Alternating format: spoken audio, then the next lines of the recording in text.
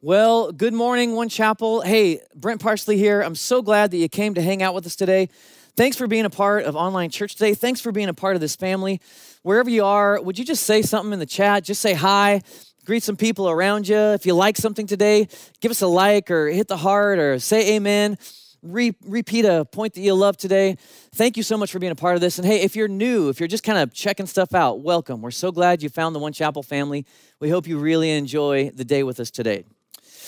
For those of us that have been Christian for any length of time, you already know that following Jesus has never been very easy. Like there's a lot of conversation that's happening today about how it's actually becoming more difficult as our Western culture kind of becomes a little more, you might say, post-Christian. And the truth is today that fewer people do call themselves Christian less and less. Today in our culture, regular church attendance is on the decline, and it has been for a while. And the fastest growing religious group in the U.S. today is known as the nones, or those that have no specific religious affiliation. So as a result, some Christians feel like, as a result of what's going on in our culture, some Christians feel like they're being pushed to the outskirts of the public square, you know? Like it's pretty easy to view that kind of a thing as some sort of a cultural punishment where everybody's against you. And it's just what happens when you decide that you're gonna hold to some beliefs and some values that society would like to try to abandon. So in response, what happens is some people say, well, we're being persecuted. And so what they wanna do is try to go and fight the culture war and try to retake the land for Jesus. Now, all of this assumes that Christians are marginalized because we take Jesus too seriously. So it's like, man, could you just relax a little bit? Like if you just don't hold your beliefs so tightly, be a little more loose, you know? Don't be so hard on the popular values of our society. Why do you have to hold to those biblical values so strongly? Loosen up, and if you do, well, you can be more accepted in our culture. But what if we have all of that backwards? Like, what if the big problem has nothing to do with what's going on out there? What if the problem actually starts with what's happening right here with me? What if the underlying problem isn't that we take Jesus too seriously, but it's actually that we haven't taken Jesus seriously enough? What if our culture's, judgment of Christians isn't because we obey Jesus, but it's actually the result of the fact that we have largely ignored him? Hey, everybody, welcome to church. Aren't you glad you showed up today? I hope you are glad you showed up today because we're starting a new series and we're calling it, What If Jesus Was Serious? And we're going to be journeying through a book of the same name by an author and pastor named Skye Jethani, as well as some helpful comments by a pastor named Darren Whitehead. But we're going to be digging through the most famous sermon of all time. It's the Sermon on the Mount in Matthew chapter 5 and 6 and 7. Now, this is perhaps the longest and most influential sermon in all of human history. And we're going to walk through it together line by line as we try to uncover and discover more of the Jesus way. So we're going to be asking through this series, what if Jesus was really serious about what he taught? You know, this past week, there was a trailer that dropped all across the interwebs, and it was for The Mandalorian Season 2. And me and my family are incredibly excited about it. We're big Star Wars fans, as many of you know that know us. And so we are pumped for this to come out because we love The Mandalorian. We love the idea. We love this Mandalorian bounty hunter that is a tough guy, a man of few words, that actually finds a place in his heart for the child. For this cute, wonderful little baby Yoda. Now, if you're a Star Wars fan, don't get mad. I know it's not Baby Yoda. It's the child. But for our purposes, we like to call him Baby Yoda. But one of the things that we love about The Mandalorian is that he lives by this credo, this set of values, this way that he's going to live. And for the Mandalorians, there is only one way to live. Part of that way is that he's going to protect this young child. And throughout the course of the series, over and over again, he ends up saying, as he's protecting Baby Yoda, he'll say, this is the way. He's going to face something hard and he'll say, this is the way. He runs up against an obstacle and he pushes through it and he'll say, this is the way.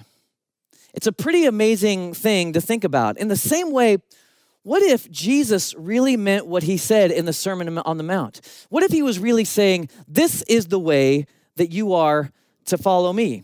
Well, we think that that is what he's saying. And so in the first century, it's really interesting because the movement of Jesus' followers, they were called the way. There's this great verse in Acts chapter 19 in verse 23, and it says, about that time there arose a great disturbance along the way. A great disturbance about the way. Now, some of you who are Star Wars fans, again, you're only hearing there was a great disturbance in the Force, but get that out of your head. There arose a great disturbance about the way. It's interesting that the primary term for identifying a follower of Jesus in the early church was the way. They're a member of the way. Luke actually uses it 6 times as he tells the story of the first Christian community, where the word Christian really is only used once. So again, it's emphasizing to us that Jesus has a way and that Jesus is the way. So this verse, it has this idea of the people of Jesus bringing a disruption to a city or a place or a region, bringing significant change to the people and the places around them. This is the way. It's the Jesus way. So today what we're doing is we're starting with this introduction because there's a particular lens through which we have to read the Sermon on the Mount. We have to understand a few things as we approach the teaching. We need to know who it was written to, and we need to understand the context in which it was taught. So we're starting today in Matthew chapter 5, verse 1. Here's what it says. Now, when Jesus saw the crowds, he went up on a mountainside and he sat down. His disciples came to him and he began to teach them. So there are a few different groups that are listed here in these 2 short verses, right? You've got the crowds. The crowds are made up of the various people groups at the time. You've got the common people just from around the area showing up to listen. I'm sure you had some Pharisees.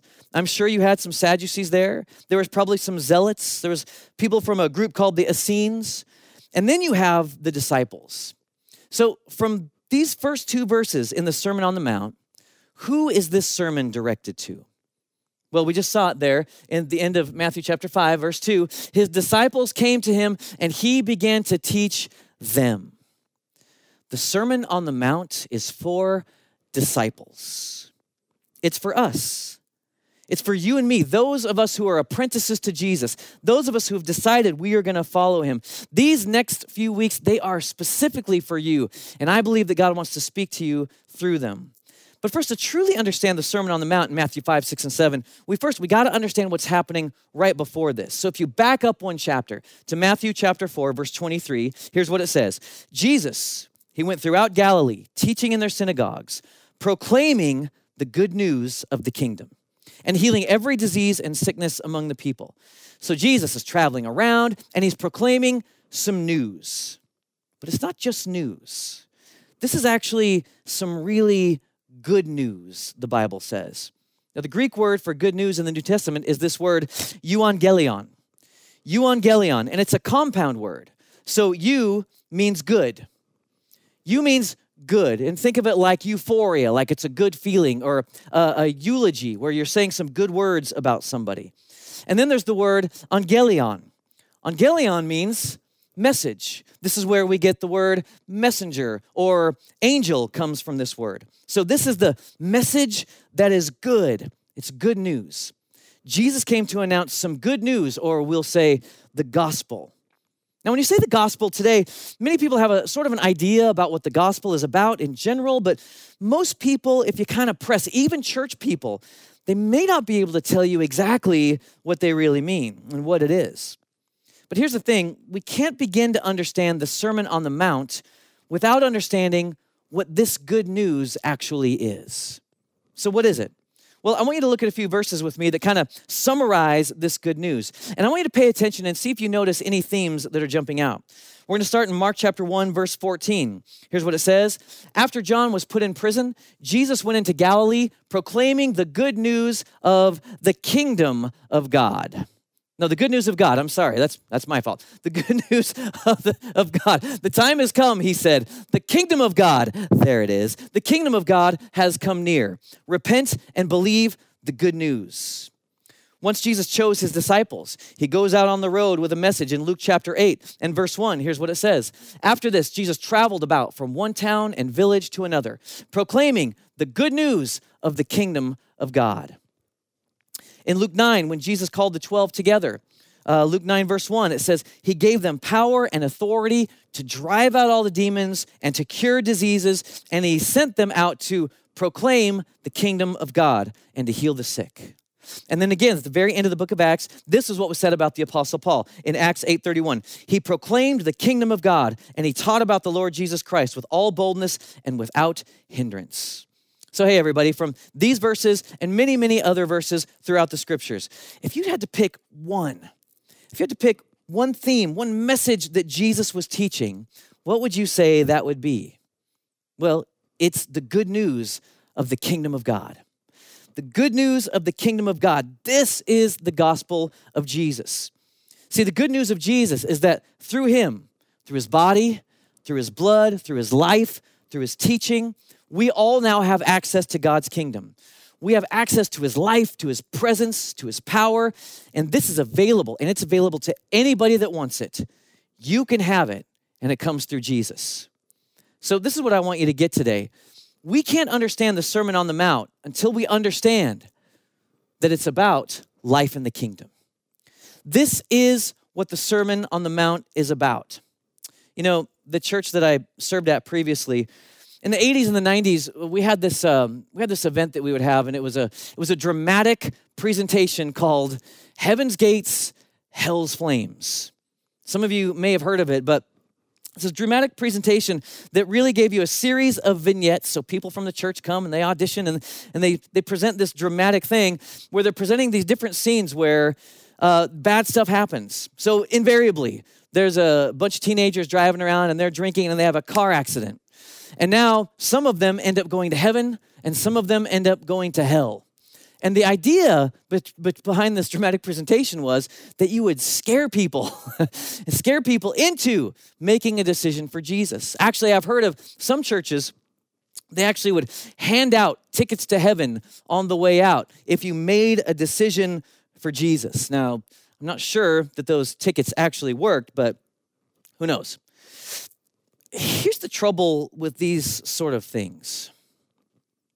This isn't the message of Jesus. We had all the best intentions. We really did. We just wanted to introduce people to Jesus. We wanted them to have a personal, saving relationship with God. And so our intentions were right. But Jesus never gathered everybody around him and said, all right, listen up, everybody, because I'm about to detail for you how you get into heaven. So take notes, Peter. Stop talking. Listen up. I'm going to tell you how you get into heaven. Jesus didn't call people together and say, yo, you guys, check this out, because I'm about to break down the entrance requirements for you to get into heaven. So pay attention, because when you die, you're going to need a ticket to get in. You're going to want some fire insurance to be able to get in. Actually, the message of Jesus that he proclaimed over and over again was really clear. We just read many examples. His message over and over again was, the time has come. So repent, change your life. The kingdom of God is at hand and it is available to you. So reimagine your life, become a disciple, follow me, become my disciple, be an apprentice to Jesus. See, I think the reality is the gospel of Jesus, if it's proclaimed clearly, well, that leads to the formation of disciples. When we clearly understand what the gospel is, it ends up forming disciples. But when we get the gospel wrong, as we do sometimes, we produce consumers. What I'm trying to say is we just produce people who are just looking for the ticket, just looking for the answer. Just give me the answer. Just give me the fire insurance so I can escape the other place and get to the better place. Now, no doubt about it, the gospel of Jesus includes the forgiveness of sins, through the death of Jesus Christ on the cross, through the shedding of his blood and the brokenness of his body, we find healing. The gospel includes the free gift of grace. It's God's unmerited favor for all of us, working in our lives. Death is defeated. We have eternal life through Jesus. We have a personal relationship with him. And through Jesus' resurrection power, we all get eternal life with him in heaven. It's just that the Sermon on the Mount is more than that. The Sermon on the Mount, it's an invitation to life in the kingdom. It's an invitation for you and for me to live in God's kingdom. This was the good news. This is the message of Jesus. We read it over and over again. Dallas Willard, incredible author, an amazing pastor, he said this. He's written prolifically on the kingdom of God, and he said, the Christian life is not about getting into heaven when you die. It's getting into heaven before you die. It's such an amazing idea, and it's the reality. It's the thing that we're after today. Jesus himself emphasized the importance of this when he said in Matthew 6:33, but seek first his kingdom and his righteousness, and all these things will be given to you as well. So what this means is that the kingdom, God's kingdom, is supposed to be the highest pursuit of our lives. It is the main goal. It is the thing that you and I, as apprentices to Jesus, that we are after. God's kingdom here on the earth. It's above our jobs. It's above our careers. It's above our relationships. It's above everything else. Jesus said, seek this first. But if we ask one another, okay, great, what is the kingdom of God? Well, most of us are probably going to hem and haw and struggle to articulate an answer. And this actually is a problem for us, everybody. If this is what we're supposed to be about, above everything else, it can't just be some sort of vague idea that we're wondering about, some fuzzy theological concept that we're trying to grasp. Of course, it's hard because the term kingdom is not something that we use a lot today. In the first century, it was a reality. Everybody understood it because they often lived under a monarchy. But interestingly enough, you and I do have a basic understanding of what kingdom is from our birth. Like, think about it. If you've got kids, you know there are a couple words that they end up saying first.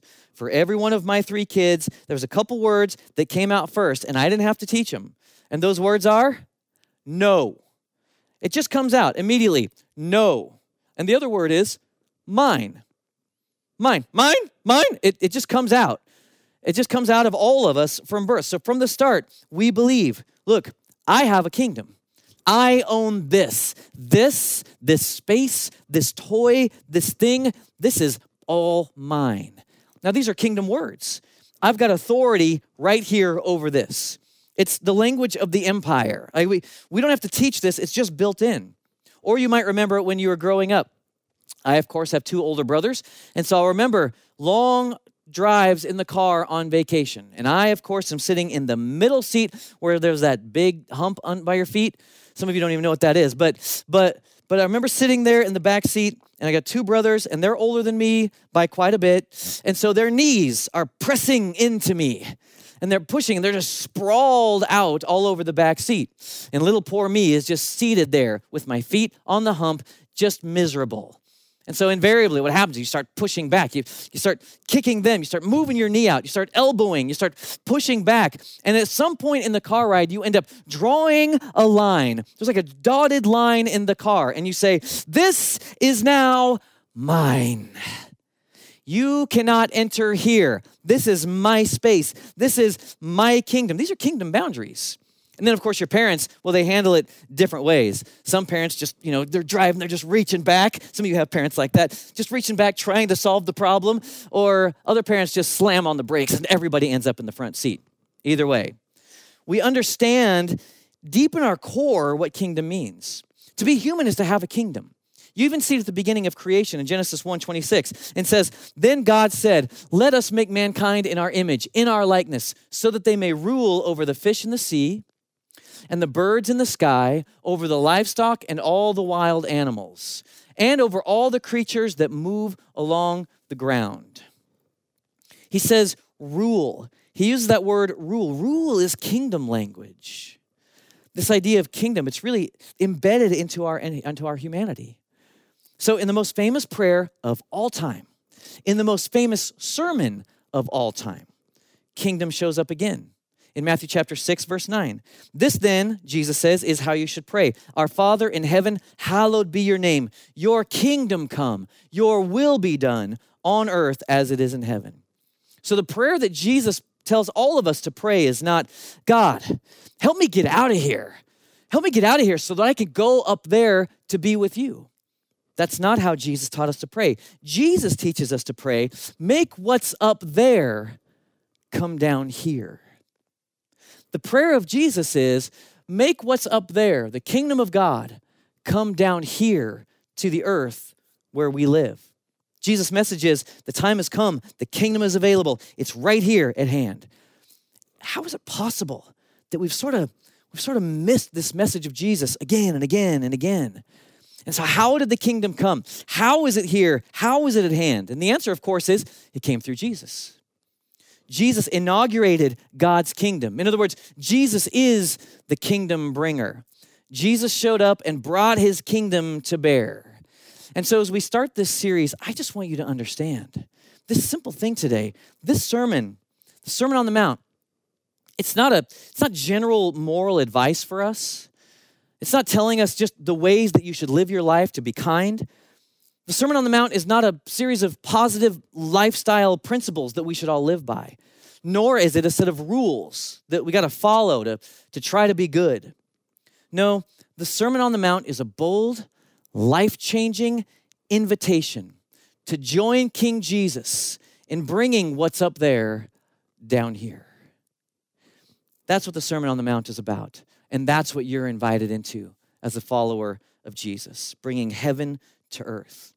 So what that means is over the next several weeks, over the next many weeks, we've got to read the Sermon on the Mount with Kingdom of God lenses. Every time you approach it, put them on. The Sermon of the Mount has to be read with Kingdom of God lenses. Another way to say it is, the Sermon on the Mount, it's not prescriptive. So that means you don't have to, it's not something where you follow these rules if you want to try to get these results. Do this thing that Jesus said, and you'll be able to have this. That's not what it is. The Sermon on the Mount is descriptive, meaning as we read it, it's describing what life in the kingdom of God actually looks and feels like. The Sermon on the Mount is an invitation from King Jesus. It's a challenge to us to walk away from consumer Christianity to become a true disciple of King Jesus. Pastor Darren Whitehead, he would say it like this: the Great Commission is to make disciples. The manifesto of what that looks like is the Sermon on the Mount.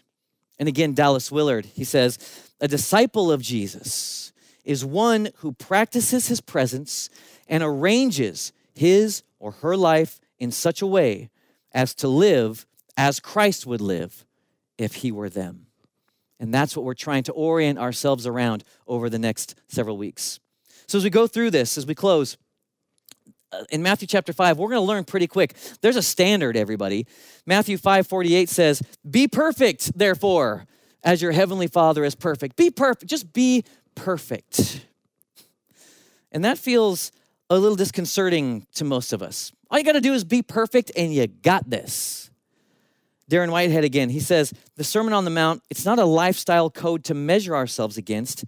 It is a wall of impossibility that we crash into. And we're going to discover that pretty quickly. We can't do this on our own.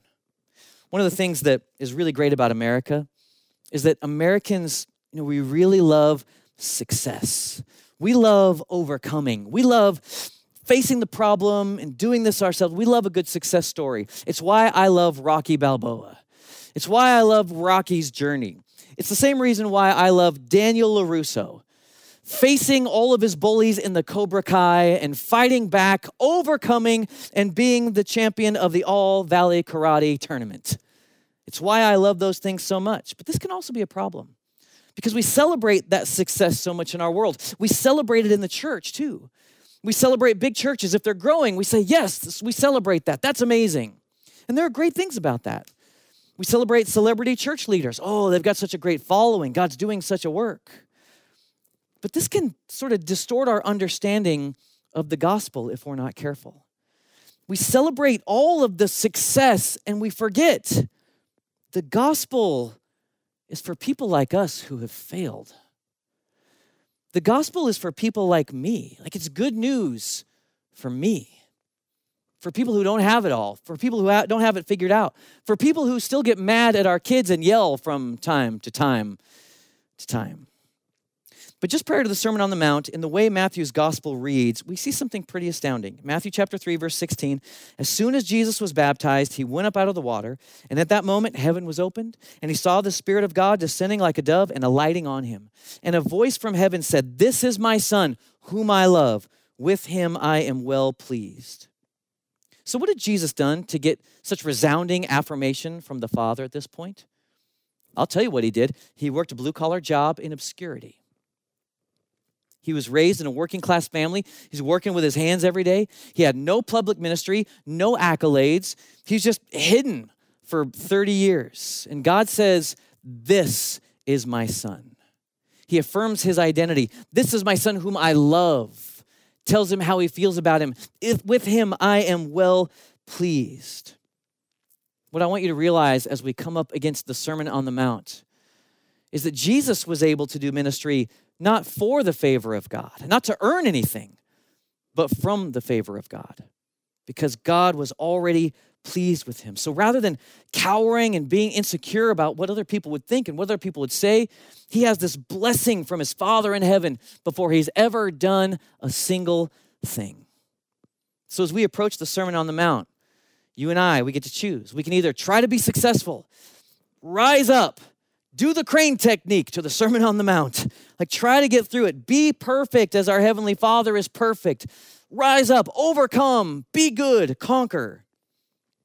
Or if you're like me and you don't quite measure up to that, then you can enter with me through the grace of Jesus, through the price that Jesus has paid for all of us.